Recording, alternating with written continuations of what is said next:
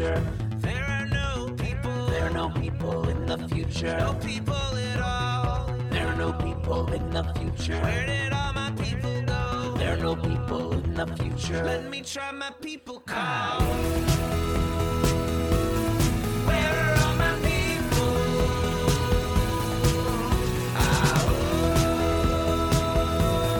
Where are all my people? I guess I'll fly away now. Hey, everybody. Welcome. Yes, it is Monday, December 11th. We are almost in mid-December. It's killing me.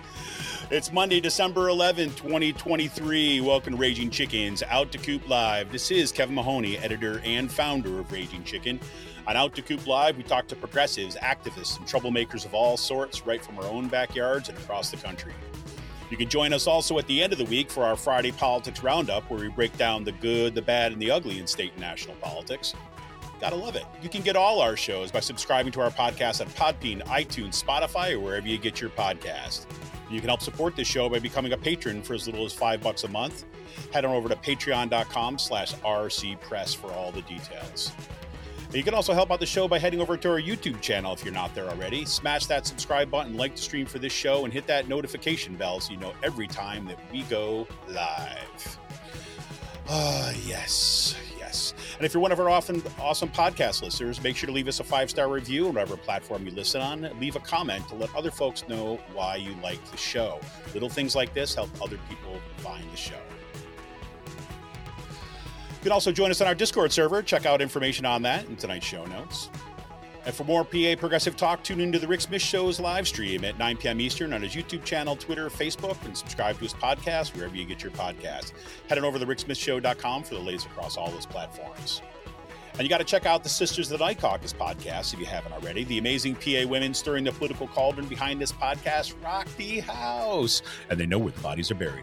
Make sure to follow them on Twitter at The Night Caucus. That's at The Night Caucus on Twitter, and subscribe to their podcast wherever you get your podcast.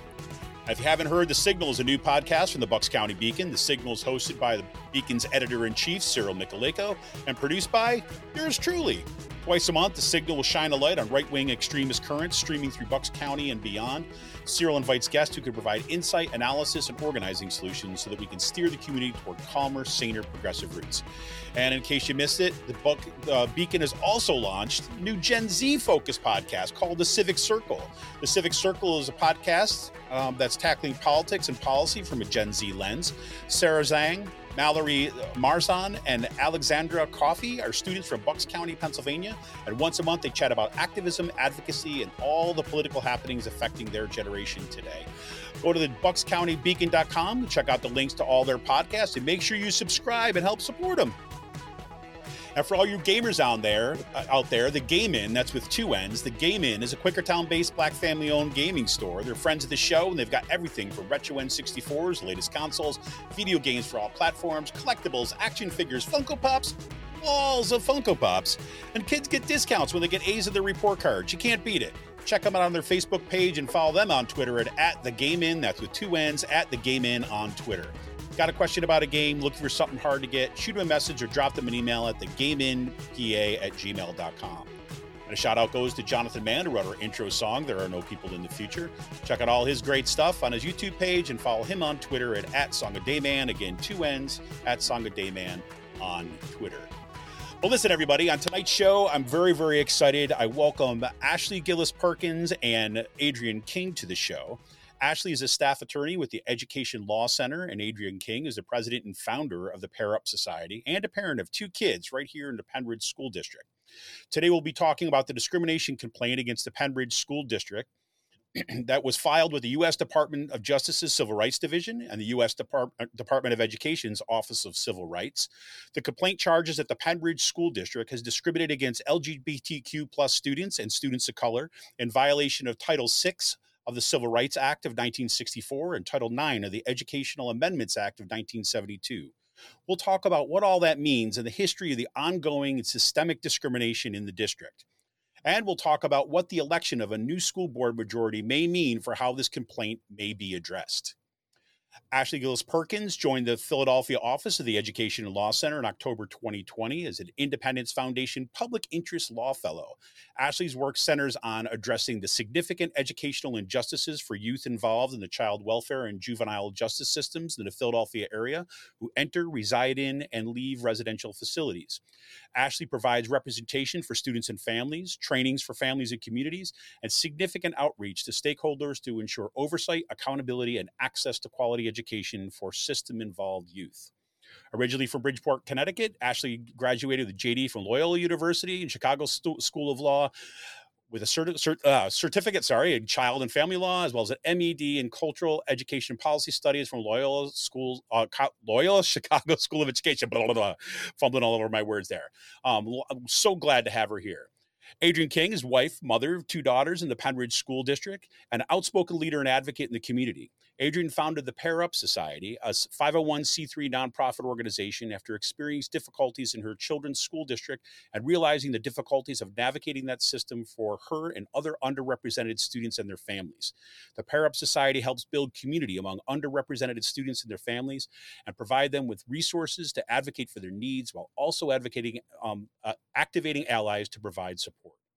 Adrienne holds a BS in chemistry from the University of Pittsburgh, MS in quality assurance and regulatory affairs from Temple University, and leadership certifications from Duke University and Cornell University. Adrienne and her family currently reside right here in PA, where she's committed to putting roots down in the community and doing the work to create a sense of psychological safety, belonging, and inclusion for all community members. Welcome to the show, Ashli and Adrienne. Hi, good evening. Thanks for having me. You got it. Okay. Yes. And so this is, okay, so I'll give you all the kind of official introductions, right? That here's all the stats and the graphs, and this is kind of what we're all about, and where's the bios.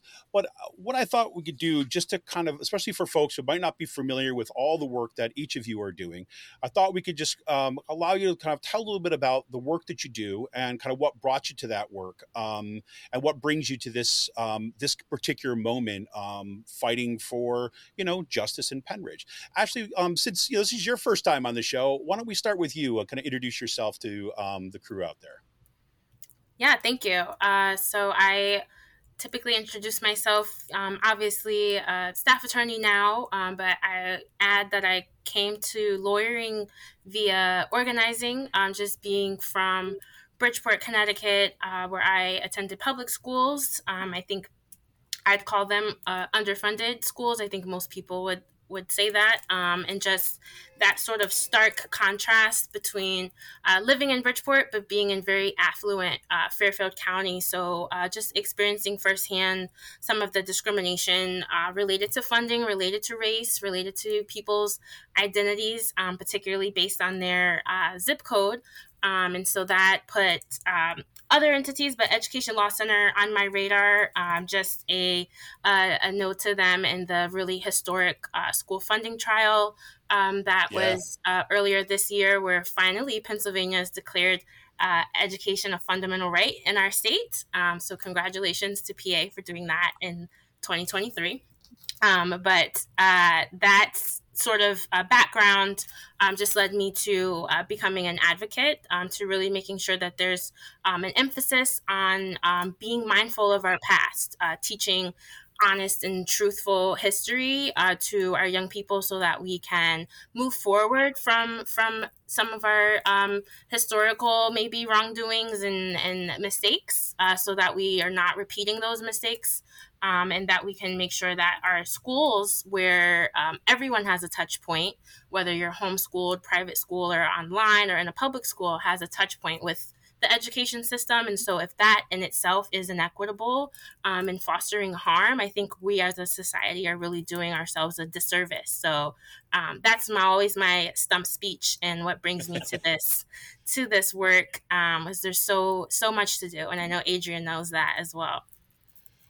Yeah, 100%. I have to say the Education Law Center has been such an incredible resource, I think, to all school districts throughout Bucks County. And it's Philadelphia based, but like if you feel like the Education Law Center should have an office right in Bucks County because of what we've been dealing with here for so long. Now, Adrienne, you have been on the show before. We had you on the show when you were a candidate for school board here at the Pennridge School District.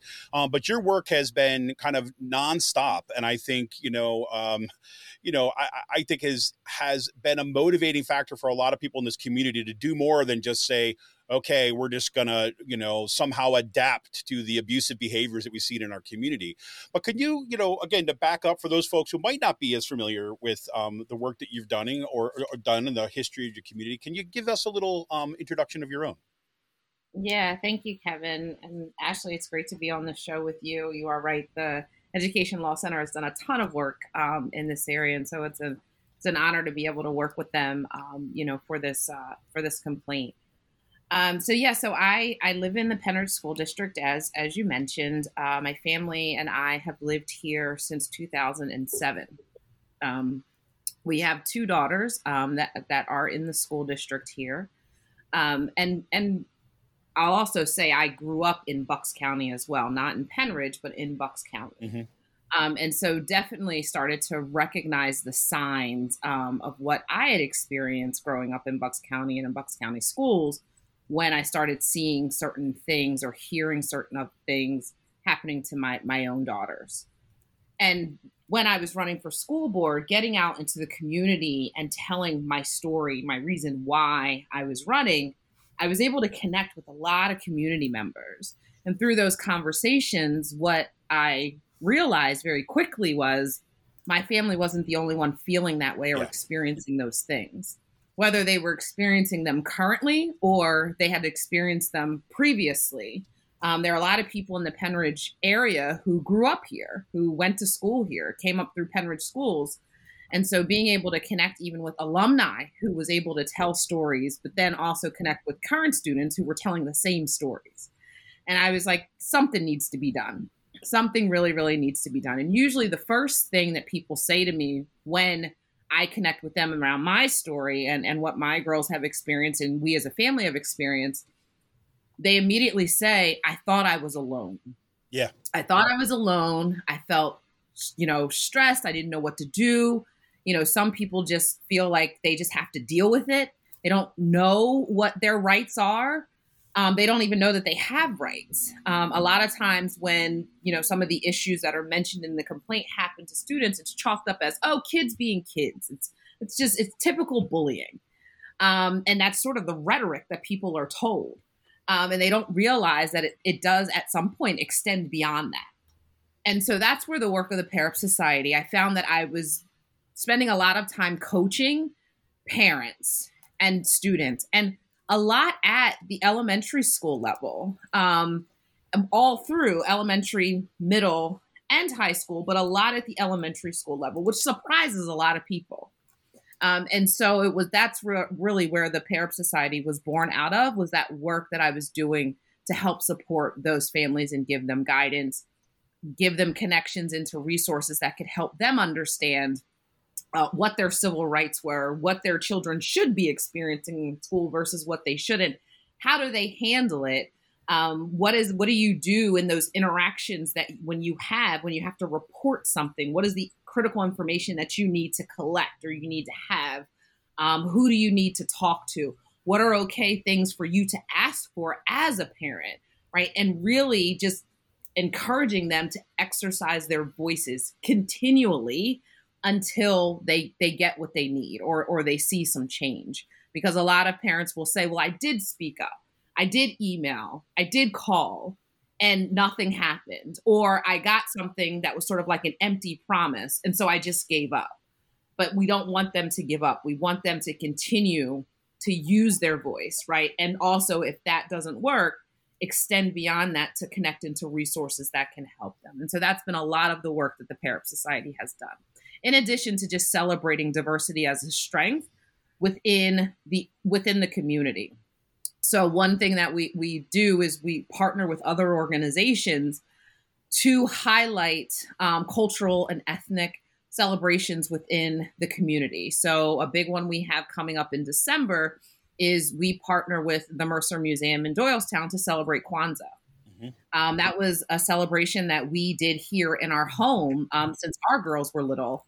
And it's something that we do for the community at the Mercer Museum. So we do events like that throughout the year. One of our big events is a Unity Walk that we do every October, the first weekend in October, at the Bucks County Community College in Perkins. That's a little bit about us. No, that's fun. And, you know, the point that you make about breaking the isolation and people feeling like they're alone.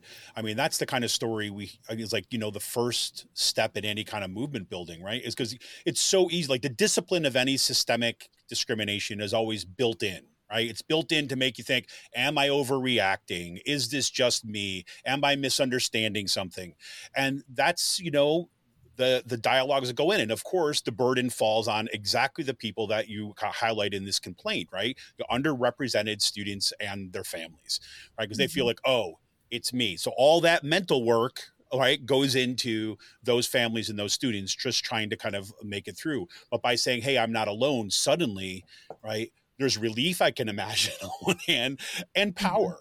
You feel like now we can actually think about how we can work to solve this. And that's the work, you know, that you've been highlighting and showcasing since you've got involved in this issue, certainly. 100%. Well, so let's talk a little bit about this discrimination complaint. And actually, I was hoping that you'd be willing to unpack just some terms for us here, because I know there's some confusion. I've seen this on social media. We're talking about this this discrimination complaint that's getting filed with the Department of Justice Civil Rights Division and Department of Education's Office of Civil Rights. But a complaint is not the same thing as a lawsuit, right? So these are two distinct things. So can you talk us through what's involved with filing this kind of complaint and how that might be different from a lawsuit and what this kind of complaint hopes to do? Yeah, absolutely. I think the main distinction is to think of, and I'll try to limit my acronyms, but DOJ, Department of Justice, Office of Civil Rights, OCR, that those are federal enforcement agencies.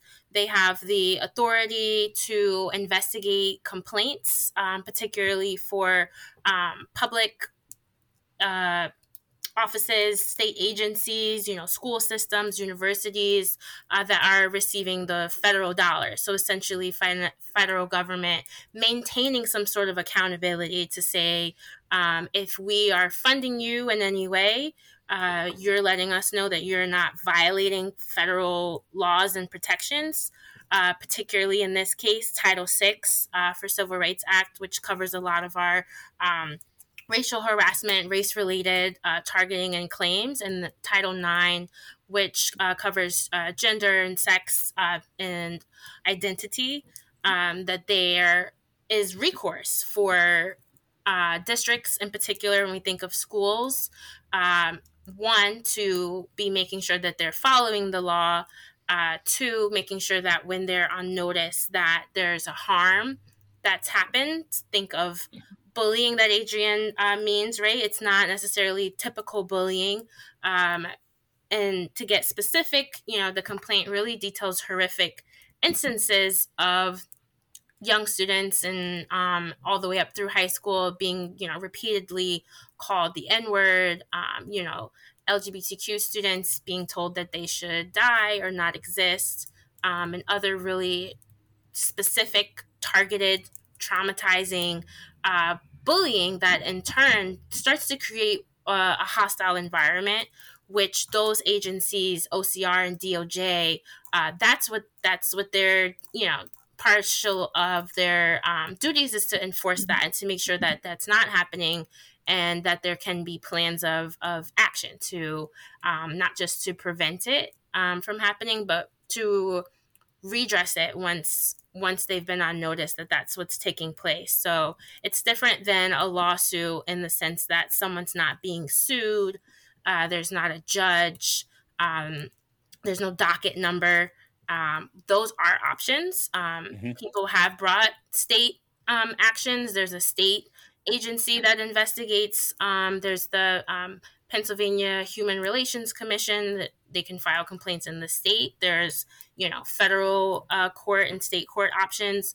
We chose this route as it's considered an administrative complaint, could be seen as some of the first steps, particularly in the complaint. Parents and other advocates and teachers, even students themselves, detailing how they've advocated for themselves over time. They've asked for interventions. They've sought out help. They've made suggestions. They've left the district. They've come back to the district. They're trying to improve these circumstances. And the district essentially was not responsive, was not taking the issue seriously. And it was resulting in very direct, very real, everyday harm for students who are trying to learn. So while there could be lawsuits, that's not what this is. Hoping that either DOJ or OCR takes up the allegations in the complaint, they would conduct an investigation.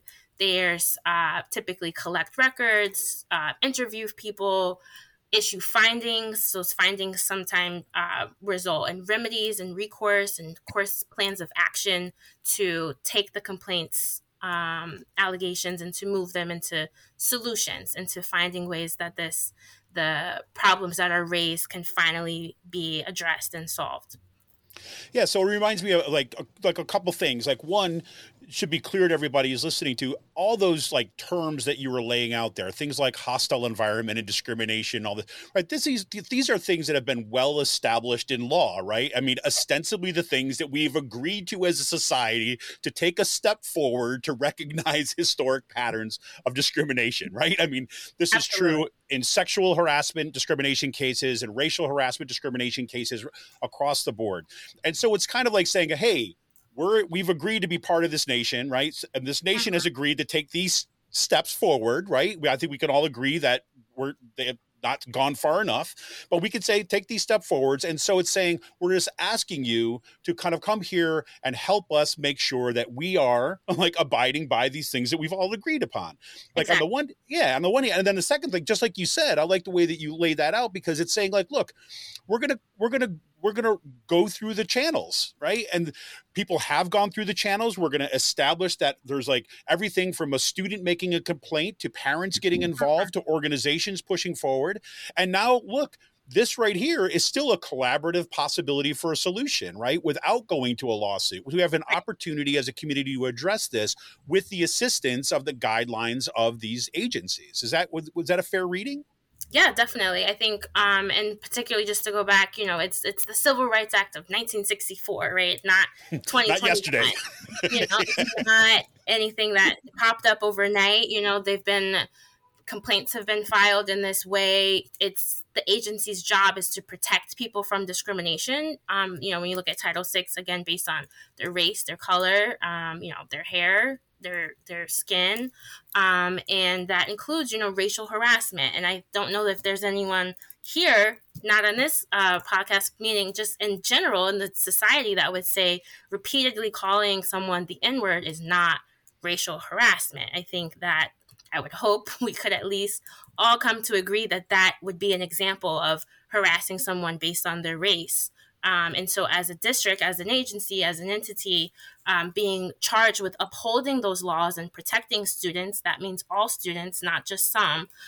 Particularly, these laws were created because of historical things that have happened, because there weren't protections in the past, that there's more of a duty to be sensitive, to be responsive, to be proactive, to make sure that there's interventions happening.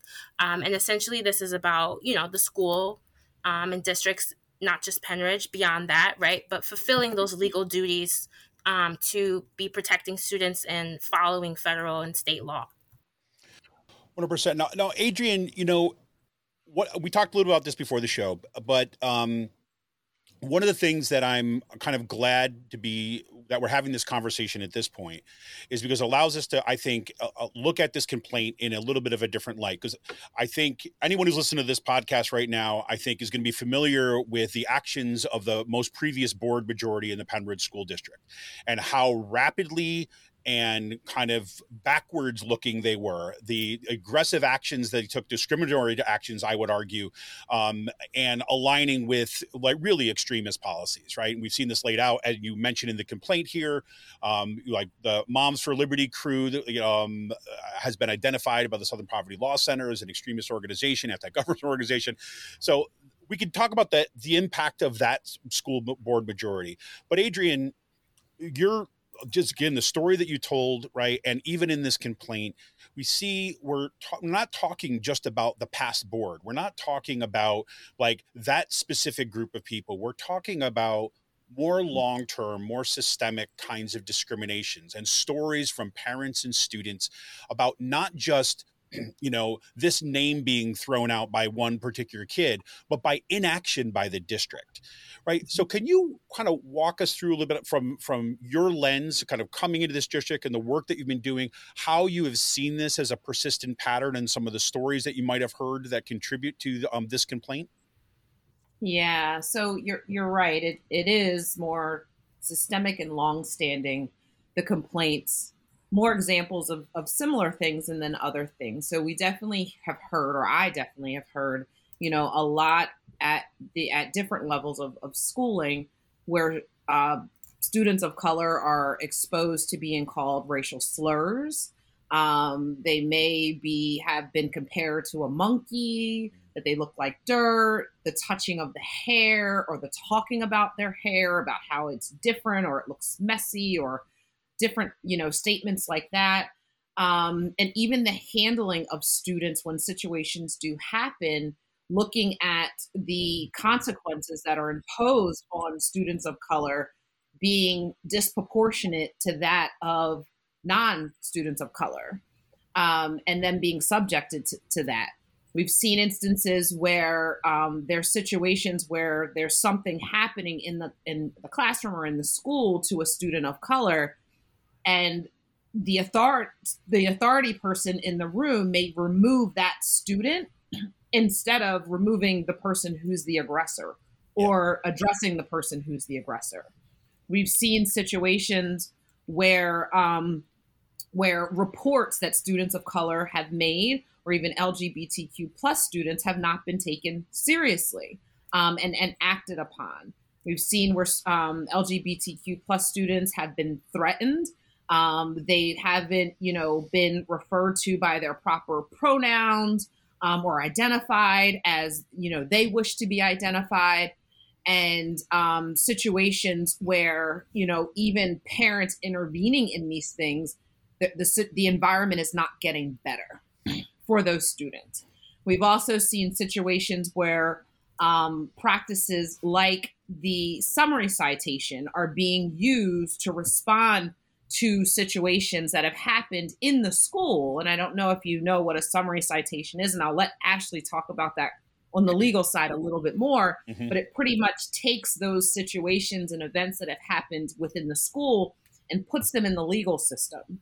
And so now when you talk about the school to prison pipeline, you're starting that based off of a situation that has happened with the student in the school. You're building a paper trail for it, basically. So I'll let Ashli talk about it. But yeah, I mean, basically a student now has to appear in court based on something that happened in school. And depending on how that ruling goes will depend if it's just a paper trail or if it's something else, right, for that student. And so all of these situations combined in the repeated nature of them happening, and there not being anything done to try to mitigate, or actually what I'll change that to say, there being things done to further create an environment that enhances these things to happen or creates them to happen more, such as, banning books or the advocacy policy that was passed that limited what teachers could do to support their students and to advocate for them. The disbanding of DEI initiatives within the school district, the passing of the bathroom policies that targeted trans students, the passing of policies that targeted for sports that targeted trans students as well. All of those things are creating an environment that would breed more and more of this type of behavior. And so I think that all of that together has led us to the point of where we are today. And again, as you said, this is not something that's new, that dates back to 2020. We've heard from alumni that are in their 30s and 40s and 50s, right, that have been able to say either they experienced it directly, or now that we're talking about it, they remember it happening to the student next to them. No, excellent. So, Ashli, maybe we can use this as kind of to get into the complaint kind of a little bit even more specifically of what you have this kind of laid out. Because one of the things, as Adrienne was talking about that, what I was just thinking about is what the complaint essentially does, right, is it takes this out of the spaces of anecdotes and stories that people are telling and trying to build this, and then starts to document, right, this as a kind of persistent pattern. Right. Because it's one thing for families to recognize, oh yeah, this is going on. But now is say, okay, now we're going to put this in a way that we're going to be able to document this and talk about these things as connected. So you could talk about, say, building this case or this complaint, I guess, and what you saw there as some of the, the things that needed to be included in here and some of the incidents that you think were most maybe egregious. Yeah. And I think to take even what you're describing and to channel it into the legal terms and the basis partially for bringing the complaints under Title VI and Title IX is they also cover hostile environments. And so that's where we even go back to the very beginning, right? It's like, is it just a one-off instance? It's kids being kids. It's teasing. Teasing sometimes turns into bullying, but it's really, a hostile environment exists when you have, conduct that might be physical. It could be verbal. It could be written or non. And really over time, it's either, it's pervasive or persistent, or it's really severe, meaning it, just happens once, but it was extremely egregious. And then it interferes with a student's ability to be able to participate in a program, in a service or an activity or a privilege, or it also it's interfering with their options to even have access to it. So, putting those things together, it's the conduct, it's the nature of the conduct, and then it's having a negative impact on, in this case would be Black and brown students and, queer students in the district. So can I ask you a question about this too as well? So how much of a role does it play about, say, administrative inaction? Because it seems like on the one hand, right, so let's take the kids being kids thing, right? So we'll say a kid goes and calls another kid, right, the N-word, right? If we take that as an isolated incident, right, we'd say, okay, there's a kid saying something that's inappropriate. But then it's at the point where you're looking at also patterns, as I saw in the complaint, of inaction from the administration, because there'd be a way of turning that instance into a very productive conversation, right? Where to kind of a recognition about what's happening in the moment, not just like, okay, we're going to put you in detention, but like, let's talk about and let's figure out what's kind of happening here and why this is inappropriate for this. But instead we saw a lot of this, administrative inaction, refusing to follow up with parents and things like that. How much does that play into these complaints? Yeah, very much so. And that's really at the core a lot of what's happening. It's not a district that tried their best and the diversity and inclusion training, went left, or it didn't cover everything perfectly. It's a situation where there wasn't any intervention on that level. And I think the complaint, just to jump ahead just a little bit, that's one of the, requested remedies, to have sort of that intervention, that understanding, to take the language of, Title VI, for example, because we're talking about students being called slurs, and to say, this is a legally protected class.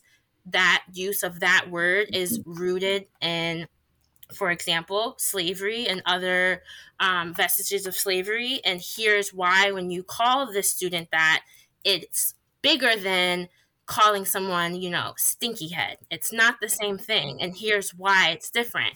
And I think that to bring it back to the inaction of the district, that you have, parents and students making the reports over time.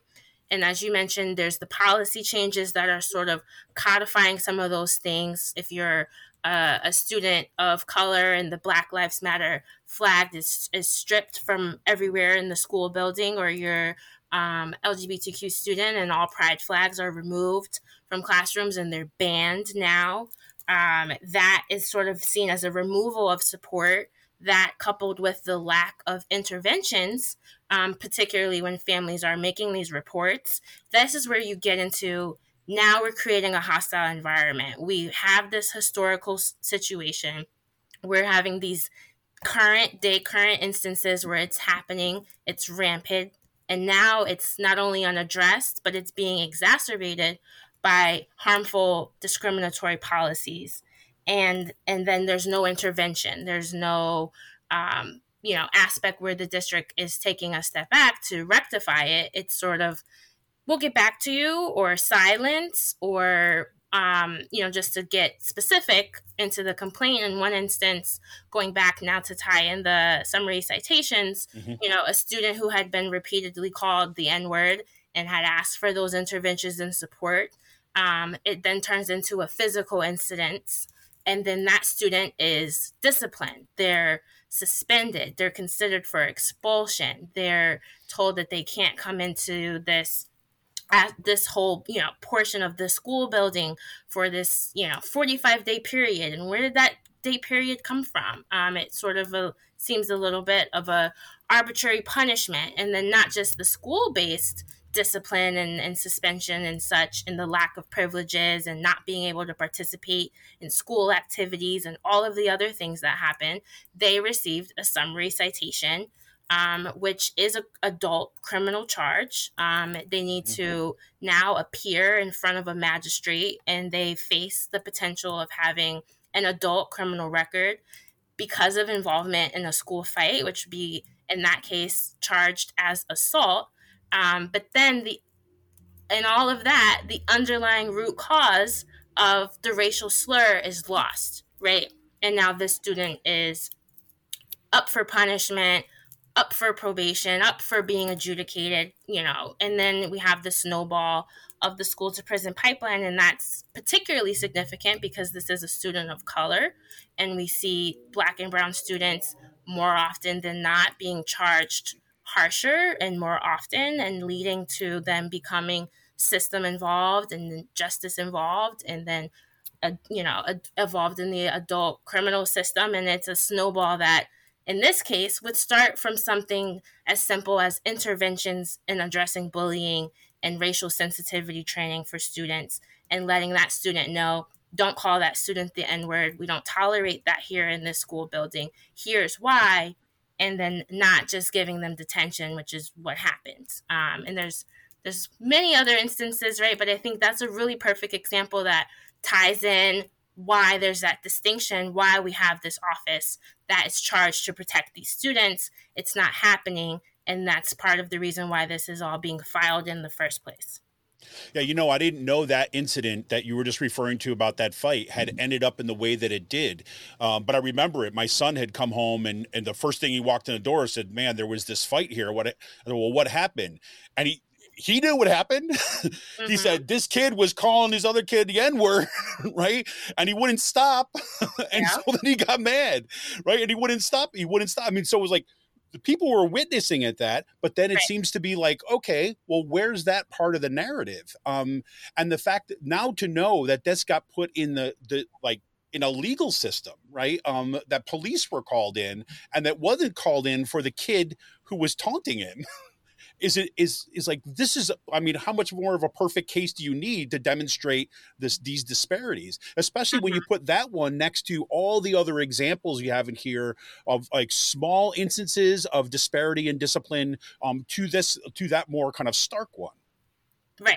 Right. The rolling back of, DEI initiatives, schools maybe, and sometimes rightfully so, not having all of the tools, right? Not having, even going back to the beginning, right? Funding or time or, fully teaching staffed, or, there's all of these other problems that just exist in the nature of being a public school. They have a lot going on. However, then we get into now you're on notice of something that is wrongful and harmful and discriminatory and hostile. And the result is silence, inaction, discriminatory policies, and exclusionary discipline. And that's where it becomes problematic. Yeah, and this is precisely what you've been calling attention to for a long time, Adrienne, right? Absolutely. I mean, to Ashley's point, you have these situations that happen, and then it gets to the point where parents are being made to make a decision of, does my kid go to school or do they feel safe? What do I do? Right. And there are some parents that are fortunate and they're able to put their kid in private school or take their kid off the bus and drive them to school every day. But there's a whole lot of parents that cannot do that. And so then their kid is just left having to deal with it, and the worst case for me, right, is the kid that just has to keep taking it and taking it. And then the day comes and an example like what, Ashley described happens, right? But all of that stuff that led to it just was sort of swept under the rug. And a lot of times the action of, okay, we handled this one instance and we gave the kid detention, let's say, or we pulled him into the principal's office. Socially, for the other kid that was involved, sometimes that makes the situation worse, right? Because they know, right? They know who told, they know who said what, they know who got such and such in trouble. And it makes the situation worse now, where it may not just be with that one kid now, there's others that are involved as well. Right. And so they're just understanding and trying to do things through, DEI initiatives and things like that to make the environment better, to proactively educate, right, the students in the school community about how to handle these situations, how to have the conversations. And when you're in a school district where minority students are in the lower percentages, I feel like a lack of representation sometimes creates these environments too. And you have it, the space where that ignorance just continues to breed instead of, putting in appropriate initiatives to address it. 100%. Well, looking at the time here now, I feel like there's so much to discuss in this, and I've been trying to be as disciplined as I can in my own brain and not kind of keeping you here to midnight to work through all these kind of details in here. There's a couple things I hope we can kind of address. Like first, specifically to the complaint, and then I want to talk about some just a little bit of a broader question. So let's say next steps, I guess, right? We're looking at, say, now that the complaint has been filed, right? And there's a series of remedies that are being proposed here, right? What's the next step, and what would that look like if, I guess, what would that next step look like, right? If they decide to come in kind of and investigate, and what would those remedies look like? Yeah, I would just start by saying that there are remedies that are listed out that can happen tomorrow. Exactly. The district, the school board, the superintendent, community folks that are working in and around the school all have the ability and authority to go ahead and move some of those things forward. For example, things that were rolled back and removed, like some of the DEI training, right? Books that had been removed off of the shelves, those can go back. There's policies that were put into place that are discriminatory and could be seen to be unlawful or create hostile environments or make them worse. Those don't have to remain on as the policies. And there are some of the pieces. For example, school districts like Pennridge and others can say, you know what, we're not going to use summary citations anymore. And that's another remedy that is an option, right? We're not going to use this. We didn't realize it snowballed into the school to prison pipeline and made things worse and cost families money and made students miss school and all of the other things that happen when you need to go and appear in a courtroom. And so that's a practice that they could say and move forward with, tomorrow. So I think there's a lot of pieces that, we're asking, for example, the Department of Ed or DOJ to order the district to do. But those are not necessarily things that they can't do without being ordered. And let's be clear, those things, right? Not only could they be done tomorrow with an immediate action and vote, Mm-hmm. they don't cost anything, Mm-hmm. right? They're free, easy solutions, right? That doesn't cost a district a dime, Yeah. right? Yeah. It'll cost time to. Do it. We've seen our neighbors do it when they brought their new leadership in day one, right? They said we're pausing these policies until we have a chance to look at them and decide how we're going to move forward, right? I feel like that is really setting a tone, right? And so, yeah, there isn't anything that anybody needs to wait for.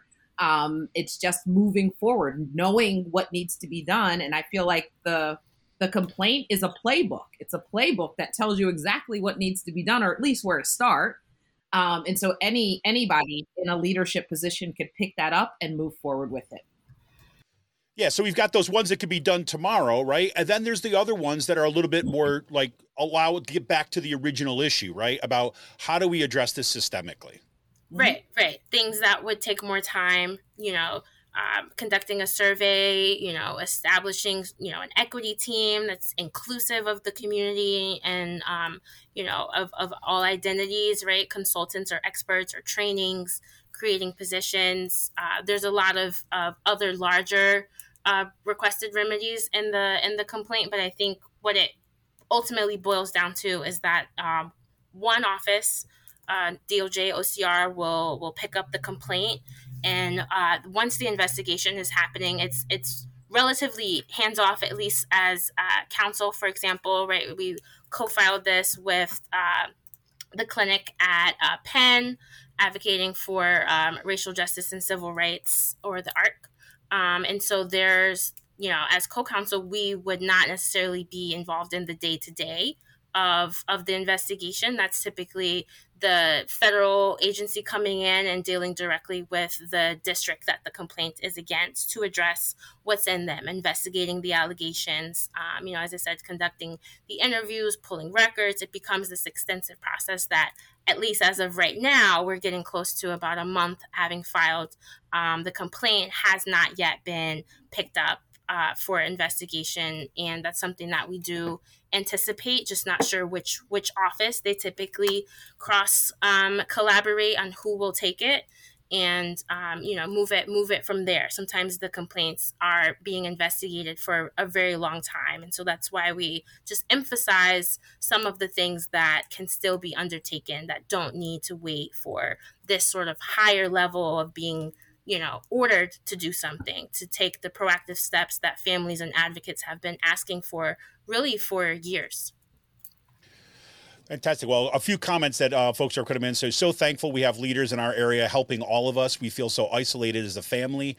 As other people said, these ladies are powerful advocates for our students, right? And some folks saying that some of the new school board is off to a great start. Thank you for the comments, and I kind of agree. But let me put this in here. So, Adrienne, going back to what you said, this is kind of like a playbook, right? And I'm not going to ask either of you to kind of like go here all the way with me on this, but when I look at this election that just took place, right? We have a new school board majority that was, I think, a largely mobilized in part off efforts of what was happening in this past school board and building on the work that Adrienne, that you helped kind of facilitate and help build out. And it's been an incredible experience to see a community actually have these discussions and having to start grapple with how we actually push back against this school board. However, right, we started from this is a long-term and systemic. And so I look at this, if this is indeed a playbook, right, this is something I think that we in the community can help facilitate, right, by going to our school board now and saying, okay, if we were going to get behind these new members to say, this is kind of what we want, right? See, we would love it if we don't even have to have this, the DOJ and Department of Education come here and lead all this for us. We can do this as a community, and we're off to a good start, right? We now know what it means to organize in the community. We know what it means. We've broken down some barriers by knocking on doors and talking to people that we've never spoken to before in our community. And that's a building block, right, to address some of this stuff. I don't want to get too pie in the sky hopeful on this stuff, because I recognize that we're dealing with historic inequities here and patterns of discrimination that are deeply rooted.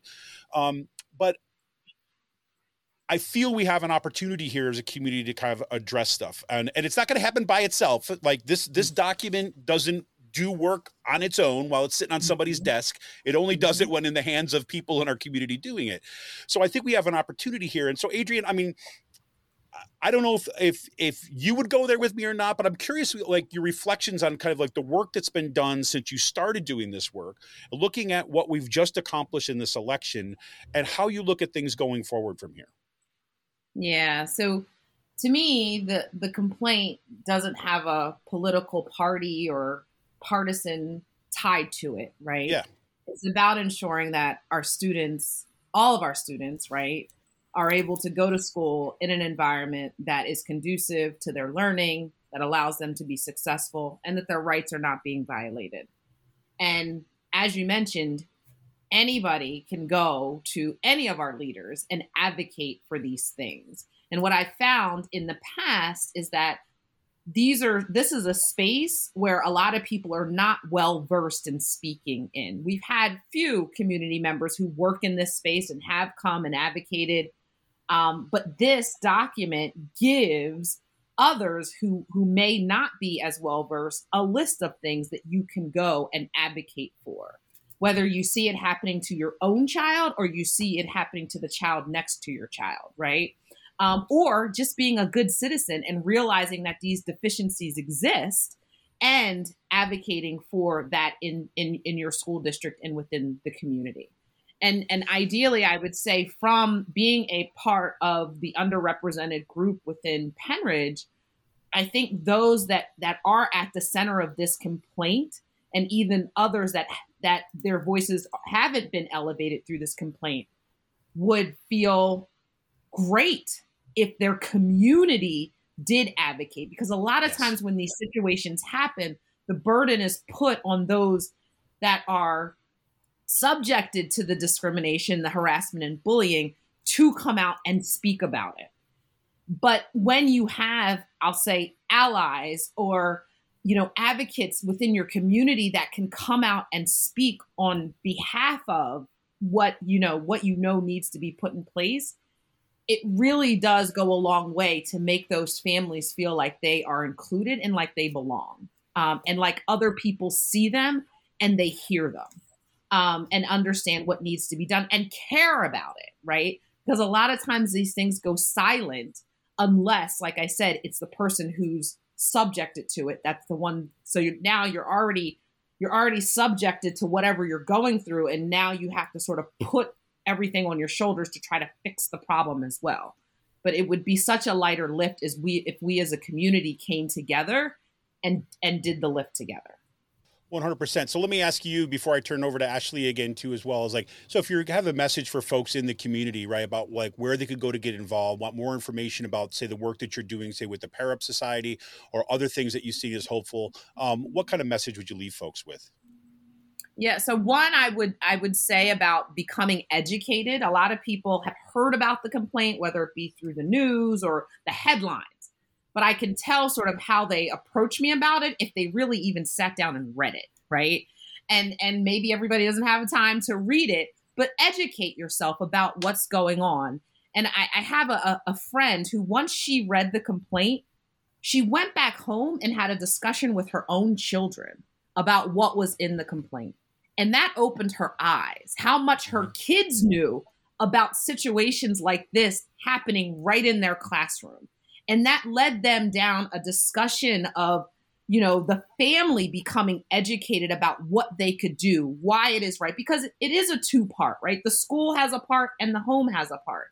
Yeah. So that would be one step. It's taking that responsibility within your own home and not just sort of lifting your hands to say, that's somebody else's kid. We don't have to worry about it. It's not happening, right? If it's happening to one in your community, it impacts the whole community. And then the second part is about advocating for your neighbor, right? Maybe it is going to a school board meeting. Maybe it is writing a letter to your principal, right? If you don't look around the table, things you don't see in your school based on what's in the complaint, right? You just as well as that parent of the student who's impacted could send a note to the principal, to the superintendent, right? To ask about those things. And unfortunately, sometimes when it comes from somebody else, it's listened to a little bit more, right? And so there's opportunities for you to be able to do that as well. And I'm hoping, from my perspective, that this complaint really has opened people's eyes. A lot of times when you hear about it happening, maybe to somebody you dismiss it as, oh, it's just that person, right? Or that kid. But realizing this is a much bigger issue and something that our district really needs to address. And we are all a part of addressing it, not just a certain group of people. 100%. And the point that you made about setting off say the emails or notes to principals and stuff, one of the interesting practices that I thought was really helpful throughout the past kind of few years is that in some of the kind of online groups and things, when parents were sharing those, were setting off those emails, they were also sharing it with their private groups too as well. Kind of going against this, say, look, yes, I sent this off, but I want everybody else to see that I'm writing this too. And that would be an encouragement for other people to say, oh my God, this happened to my kid too as well. Let me write in about this. Or they came home with this story from school. You know what? I didn't even think about sending an email off to the principal about this. So it's great. So Ashli, if you're same kind of question is like, if you're thinking about like steps forward and how you think where people can go for number one for information, other works maybe the Educational Law Center is doing, or what you hope to see in the next step, what would you leave people with tonight? Yeah, I think just to make notice, Education Law Center, we're statewide. We do operate a helpline. We have a number of fact sheets and toolkits on our website. I think, as Adrienne mentioned in the very beginning, I didn't even know that was my right to not be discriminated against at school, or to get this information, or to be able to ask these questions to the school board. I had no idea. And so we have those fact sheets, the rights to be free from racism at school. What is my school board and how do I advocate? What is a book ban? How do I know when it's happening? A lot of it is being able to firstly recognize, and then to take those next steps, to say, this was a harm. I'm not just going to let it go under the rug. It's been under the rug, and now I'm going to raise my voice about it. And you can do that in a number of different ways. People call for advice, right? And people go all the way up and they file complaints or they file lawsuits, right? But there's so many other steps in between. And I think the main thing as a lawyer, right, documenting things when they happen, right, to take those conversations and memorialize them when they feel like there's harm that's happening. I just want to make sure I'm understanding. Earlier you said X, Y, and Z, and I just want to make sure A, B, and C, and whatever the issue is. I think there's a lot of other agencies I mentioned in the beginning. There's our state, there's the Human Relations Act for Pennsylvania, and they have a commission and they have a complaint system, and they also investigate the same level, racial claims, gender-based discrimination, disability, age, retaliation.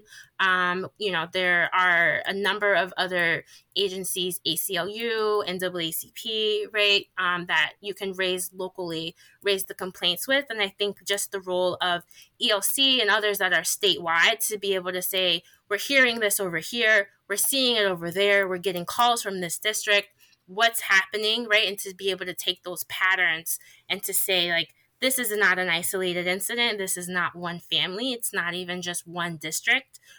This is a larger problem. And I think that's what I would add, even just, this particular complaint. And we're focused on Pennridge today, but it's not just Pennridge, right? It's a larger issue that we're seeing across the state, across the country. And there are these laws, right? They weren't written yesterday. There are these legal protections that exist. And I think even just amplifying the fact that this is an option for families, I think can be really empowering. And so to take it, even if someone's tuning in from somewhere else, right, another state, to know that this is a federal office, right? It's not just applicable to this situation. This is what our federal government has put in place, and it applies more than likely to your local district, to your housing, right, to your employer, public agencies, and all of those things. I think just that as a society is what we would hope for, that, students are not political, right? Their identities are not political. They're students, they're people, they deserve respect, acknowledgement, and to not be harassed at school when they're trying to learn, and to exercise those channels that exist to uphold that. 100%. And I love the suggestion about kind of writing it down. For in a lot of the union work that I've done over the years at kind of my workplace is what's one of the things when you're documenting patterns of harassment. One of the things we would say, look, even if you're not ready to kind of make a complaint, if you don't feel it here, send yourself an email.